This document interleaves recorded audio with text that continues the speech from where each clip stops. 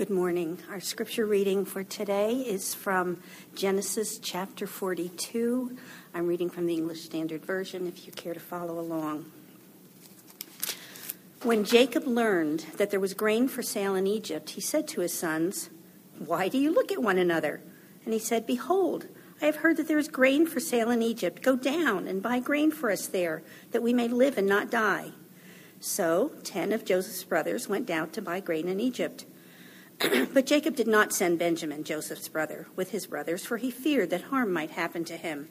Thus the sons of Israel came to buy, among the others who came, for the famine was in the land of Canaan. Now Joseph was governor over the land. He was the one who sold to all the people of the land. And Joseph's brothers came and bowed themselves before him with their faces to the ground. Joseph saw his brothers and recognized them, but he treated them like strangers and spoke roughly to them. "Where do you come from?" he said. They said, "From the land of Canaan to buy food." And Joseph recognized his brothers, but they did not recognize him. And Joseph remembered the dreams that he had dreamed of them. And he said to them, "You are spies. You have come to see the nakedness of the land." They said to him, "No, my lord, your servants have come to buy food. We are all sons of one man. We are honest men. Your servants have never been spies." He said to them, "No, it is the nakedness of the land that you have come to see." And they said, "We, your servants, are 12 brothers, the sons of one man in the land of Canaan. And behold, the youngest is this day with our father, and one is no more." But Joseph said to them, "It is as I said to you, you are spies. By this you shall be tested. By the life of Pharaoh, you shall not go from this place unless your youngest brother comes here. Send one of you and let him bring your brother while you remain confined, that your words may be tested, whether there is truth in you. Or else, by the life of Pharaoh, surely you are spies." And he put them all together in custody for 3 days. On the third day, Joseph said to them, "Do this and you will live, for I fear God. If you are honest men, let one of your brothers remain confined where you are in custody, and let the rest go and carry grain for the famine of your households, and bring your youngest brother to me. So your words will be verified and you shall not die." And they did so. Then they said to one another, "In truth, we are guilty concerning our brother, in that we saw the distress of his soul when he begged us and we did not listen. That is why this distress has come upon us." And Reuben answered them, "Did I not tell you not to sin against the boy? But you did not listen. So now there comes a reckoning for his blood." They did not know that Joseph understood them, for there was an interpreter between them. Then he turned away from them and wept. And he returned to them and spoke to them. And he took Simeon from them and bound him before their eyes. And Joseph gave orders to fill their bags with grain, and to replace every man's money in his sack, and to give them provisions for the journey. This was done for them. Then they loaded their donkeys with their grain and departed. And as one of them opened his sack to give his donkey fodder at the lodging place, he saw his money in the mouth of his sack. He said to his brothers, "My money has been put back. Here it is in the mouth of my sack." At this their hearts failed them, and they turned trembling to one another, saying, "What is this that God has done to us?" When they came to Jacob, their father, in the land of Canaan, they told him all that had happened to them, saying, "The man, the Lord of the land, spoke roughly to us and took us to be spies of the land. But we said to him, 'We are honest men. We have never been spies. We are 12 brothers, sons of our father. One is no more, and the youngest is this day with our father in the land of Canaan.' Then the man, the Lord of the land, said to us, 'By this I shall know that you are honest men. Leave one of your brothers with me, and take grain for the famine of your households, and go your way. Bring your youngest brother to me. Then I shall know that you are not spies, but honest men, and I will deliver your brother to you, and you shall trade in the land.' As they emptied their sacks, behold, every man's bundle of money was in his sack. And when they and their father saw the bundles of money, they were afraid. And Jacob, their father, said to them, 'You have bereaved me of my children. Joseph is no more, Simeon is no more, and now you would take Benjamin. All this has come against me.' Then Reuben said to his father, Kill my 2 sons if I do not bring him back to you. Put him in my hands, and I will bring him back to you." But he said, "My son shall not go down with you, for his brother is dead, and he is the only one left. If harm should happen to him on the journey that you are to make, you would bring down my gray hairs with sorrow to Sheol." This is God's word. We're following the Genesis history through the life of one family, successive generations. We come to Joseph and his story. And as you know, if you've been following along with us for the last several weeks, Joseph, as a teenager, was clued in on his very unique calling. Though the specifics of his calling very much were a mystery to him. The fact that something special was happening in his life, he was aware of it from a very early age. And as we saw in Genesis chapter 37, he told people about it, especially all of his big brothers. He was one of the youngest kids in a very large family. And when he was in his teens, he said to all of his brothers, "Hear this dream that I have had. Behold, we were binding sheaves in the field. And behold, my sheaf arose and stood upright. And behold, your sheaves gathered around it and bowed down to my sheaf." And his older brothers hated him and hated the fact that he even told them what these dreams were. Their father's spoiled little favorite. So they plotted and they staged his death and they sold him off as a slave. And he ended up in Egypt. And for 13 years, Joseph endured slavery, imprisonment, but he prospered through all of it. The pampered, naive son became a patient, honest, successful leader who led Egypt through years of prosperity into a time of famine. And now, and this is where we pick up in today's reading, after over 20 years, it's been over 20 years since they threw him in that pit, the brothers come to Egypt to buy grain.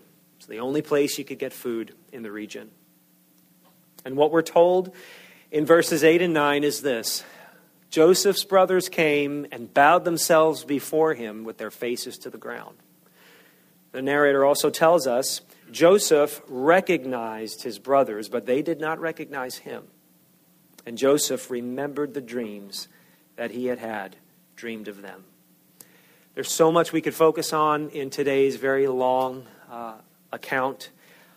Too much for time's sake that we can focus on. So I want to focus particularly on the dreams and what they meant. We're not told this, but I have wondered, how often did Joseph think about those dreams he had as a kid?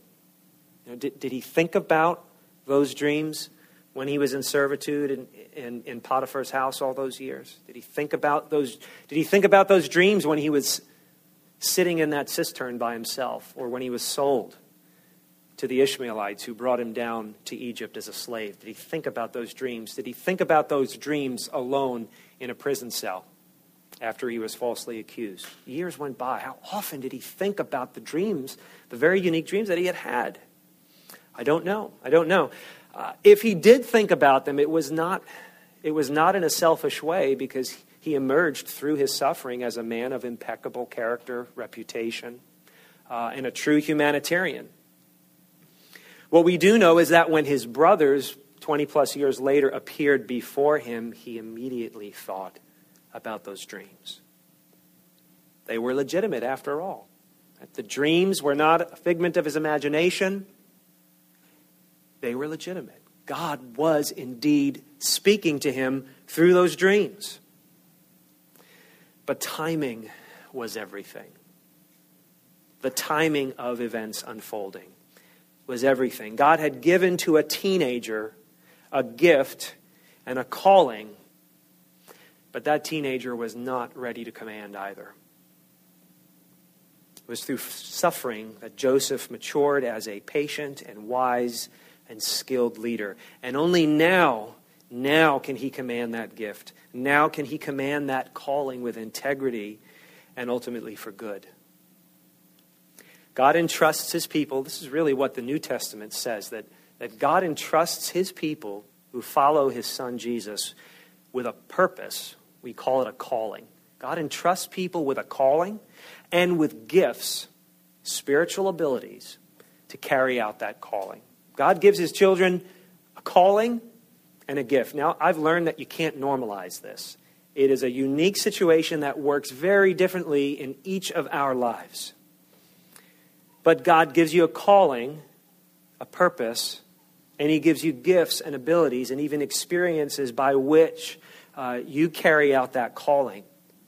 When I was young, I can remember in my late teens, maybe earlier in my teens, and then into my early 20s, I can remember developing a general sense, so general that it was vague, and yet I felt it was definite, but a sense of God's calling on my life, and I had a sense that it somehow happened to do with communication, being a communicator, reaching people, but I didn't know how. I didn't know at what context. I didn't know with what gift. I had some gifts and some natural abilities and some things I had picked up along the way.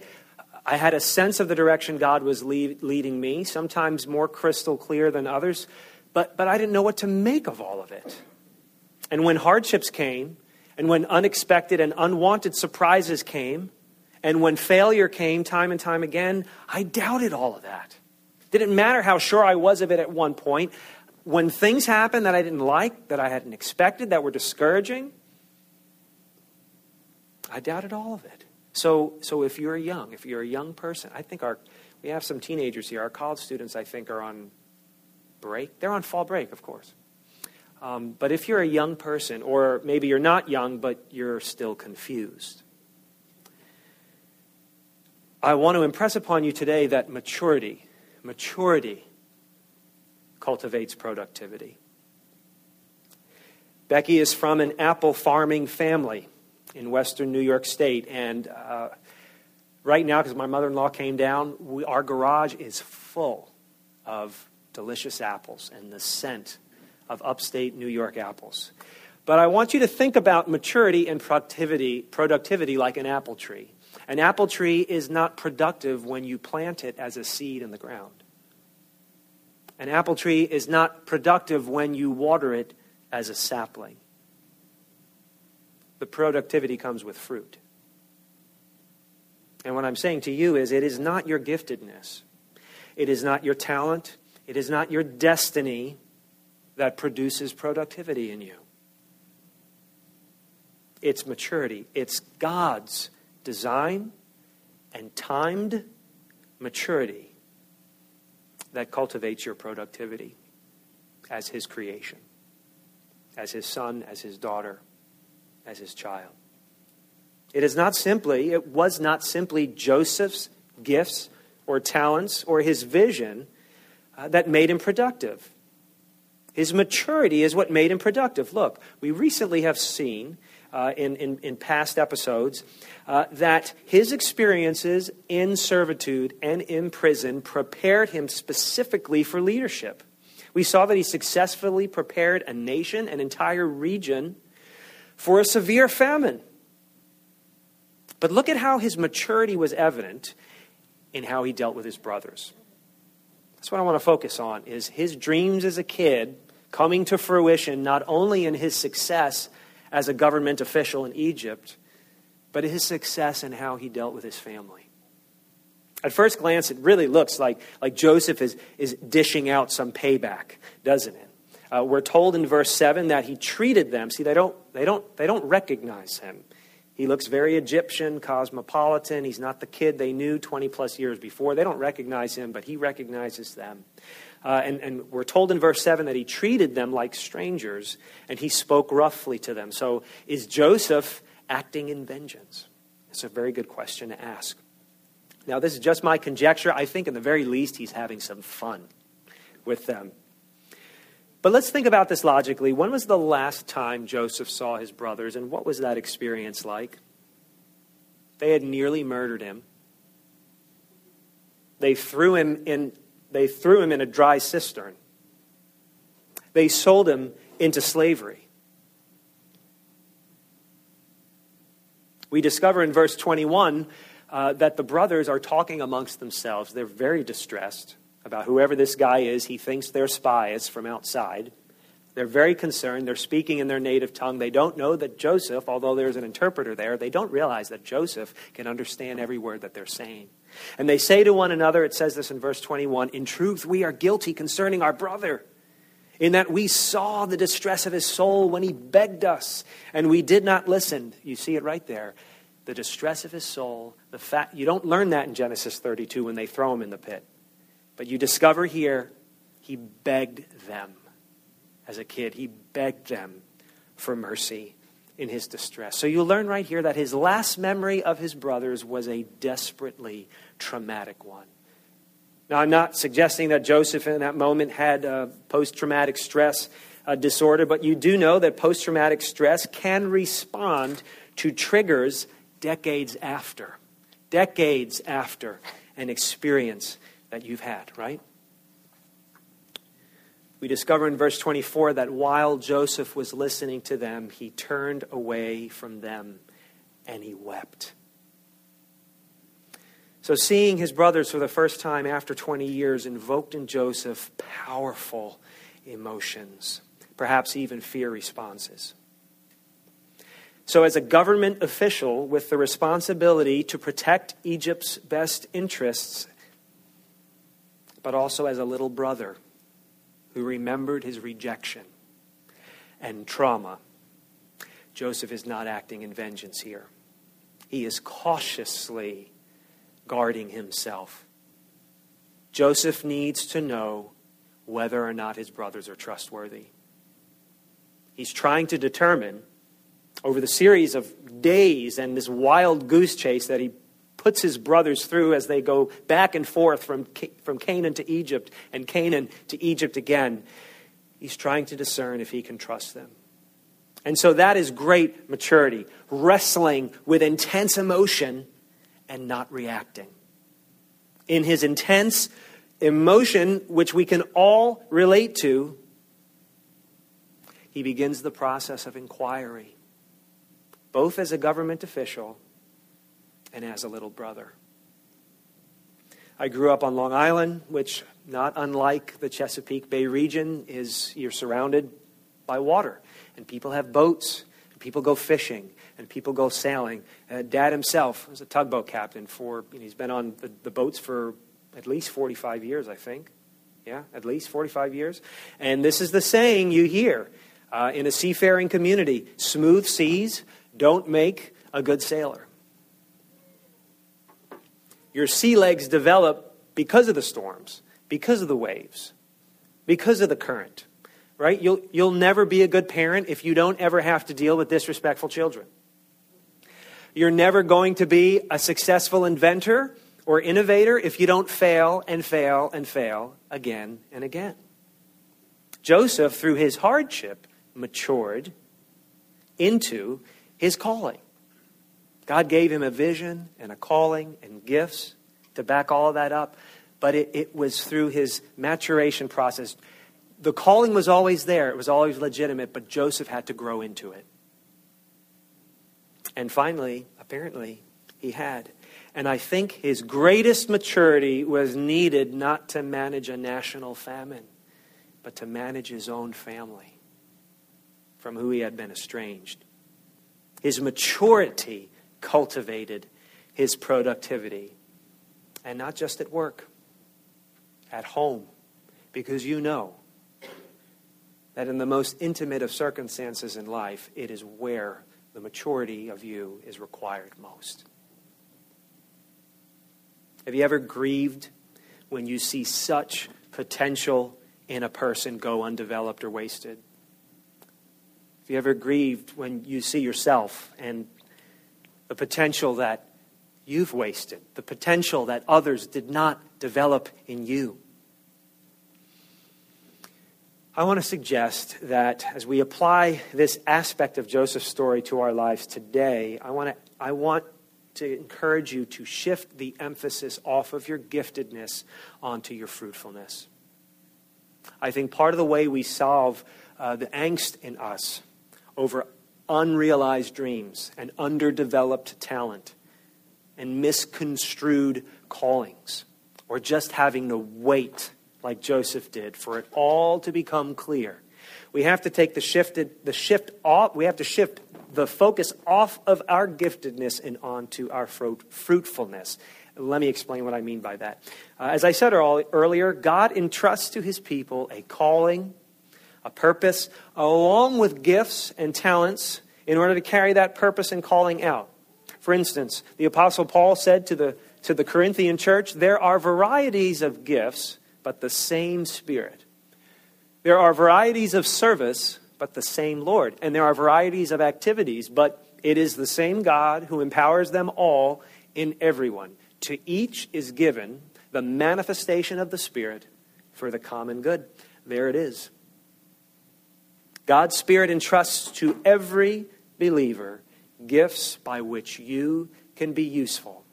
It's not maybe I have gifts. It's I absolutely have gifts that my Heavenly Father has entrusted to me, that I could be useful for him and to the benefit of others. But here's the thing. You will absolutely mismanage your gifts if you do not cultivate the fruits of the Spirit. You will waste or mismanage the gifts of the Spirit if you do not cultivate the fruits of the Spirit, which we, frankly, as Christians, focus very little on, but they're right there. The Apostle Paul, again, to the church in Galatia, the fruit of the Spirit is, if you're wondering what the fruit of the Spirit is, it is love, joy, peace, patience, kindness, gentleness, faithfulness, goodness, and self-control. And Paul just takes one in another letter to the church in Corinth. Paul just takes one of these, love, and illustrates what it's like to have giftedness without fruit. To have the gifts of the Spirit and use them without the fruits of the Spirit. We'll just look at love. And this is what he said about love. If I speak in the tongues of men and angels but have not love, I am a noisy gong or a clanging cymbal. Now I want you to think for a second about what Joseph must have sounded like to his older brothers when he said to them, guess what? I dreamed. He probably sounded like a clanging cymbal to them. Paul went on to say to the Corinthians, if I have prophetic powers and understand all mysteries and all knowledge, and if I have all faith so as to remove mountains, but have not love, I am nothing. If I give away all that I have, if I deliver up my body to be burned, but have not love, I gain nothing. Here's the point. Are you gifted? Are you gifted and talented? Did you make it into the program? Or are you intelligent or resourceful? Do you have great ideas? Have you had dreams? Okay, good. But God is asking you this. Are you loving? Are you joyful? Do you pursue peace in your relationships? Are you patient? Are you kind? Do you seek goodness as opposed to just being a skeptic and a pessimist? Are you faithful in all that you've done and who you're with? Are you gentle? Do you have the ability to control yourself when you need to? Develop these. You have gifts? You have prospects? Good. So does everybody, okay? But do you have these things? Are you developing these? The Holy Spirit says. God's timing ensures that you will develop the fruits of His grace in order to employ the gifts of His grace. Gifts without fruit is a big mess. Gifts managed by, guided by the fruits of the Holy Spirit is true productivity. And Paul again said to the church in Philippi, I am sure of this, that he who began a good work in you will bring it to completion at the day of Jesus Christ. God is doing something in you. He has entrusted things to you that He absolutely intends to bring fully to fruition. But you must focus on developing the things, the character traits that he is most concerned about in you. It has taken me decades, by the grace of God, to purge out of me the arrogance, the ignorance, the foolishness, and the fear that were present in me when I first began to get a sense of what he was calling me to do. The calling, the gifts have been just as legitimate, but there was so much stuff that had to just pour out of me that has been unproductive to the benefit of other people. It is through maturity that we become productive. And I can say this about myself, and I'll say it about you. Our capacity to love and serve and listen and wait and reason and thank and bless, as all of that, as that capacity increases, then your gifts and your calling becomes productive. So you must cultivate patience and trust that God's timing is best. The creator of the universe does not think like you do. We read about this earlier in Isaiah chapter 55. My thoughts, God says, my thoughts are not your thoughts. Neither are your ways my ways, declares the Lord. For as the heavens are higher than the earth, so are my ways higher than your ways, and my thoughts higher than your thoughts. The heavens and the earth, right? So like the ground you're standing on and the farthest star and galaxy that you possibly could not see even with a telescope. Because what do we know? That the universe is always expanding. Okay, so the distance between the ground you're standing on and the ends of the universe is what? It's infinite. You can't measure it. And so God says, as far as the heavens are from the earth, so that's how far your ways are and your thoughts are from mine. Which means that God's intellect, God's calculations, God's reasoning, and God's timing are infinitely better than yours.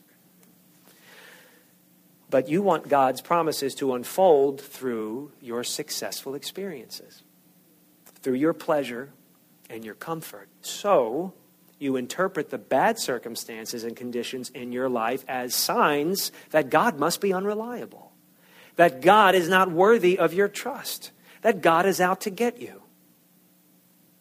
The skeptical person in us, the secular mindset that surrounds us, that has raised us up from children in our culture, it interprets bad circumstances as if to bring you to the conclusion that God must not be real, or that God, in the very least, is not involved. But the moralistic mindset that's been cultivated in us, because we're natural self-righteous moralists, that mindset looks at bad circumstances and interprets them this way: God must be punishing me. I must have done something wrong. Either God doesn't exist, or he doesn't care, or he very much cares and I've done something wrong and he's punishing me because look at what's going on all around me. See, a lack of faith interprets bad circumstances as though God is unreliable. But the Bible says that he who began a good work in you will be faithful to complete it when the Lord Jesus returns. It is God's love that guides his timing. It is not some vindictive cruelty that causes him to make us wait and wait and wait despite trouble or confusion or misunderstanding. It is the love of God that guides his timing. Ages of time transpired between God's promise to send humanity a Redeemer and the advent, the coming of that Redeemer. Paul to the Galatians 4, when the fullness of time had come, God sent forth his Son, born of a woman, born under the law, to redeem those who are under the law, so that we might receive adoption as sons. That means heirs, whether you're a man or a woman, a boy or a girl. Adoption as heirs. And because you are sons, God has sent the Spirit of his Son into our hearts, crying, Abba, Father. That word Abba is lovingly intimate. You see, the incarnation, we talked to the kids about this today. The incarnation, the crucifixion, the resurrection of Jesus Christ, which is the good news, the gospel itself, is all proof that God's cosmic timing produced reconciliation and life and love.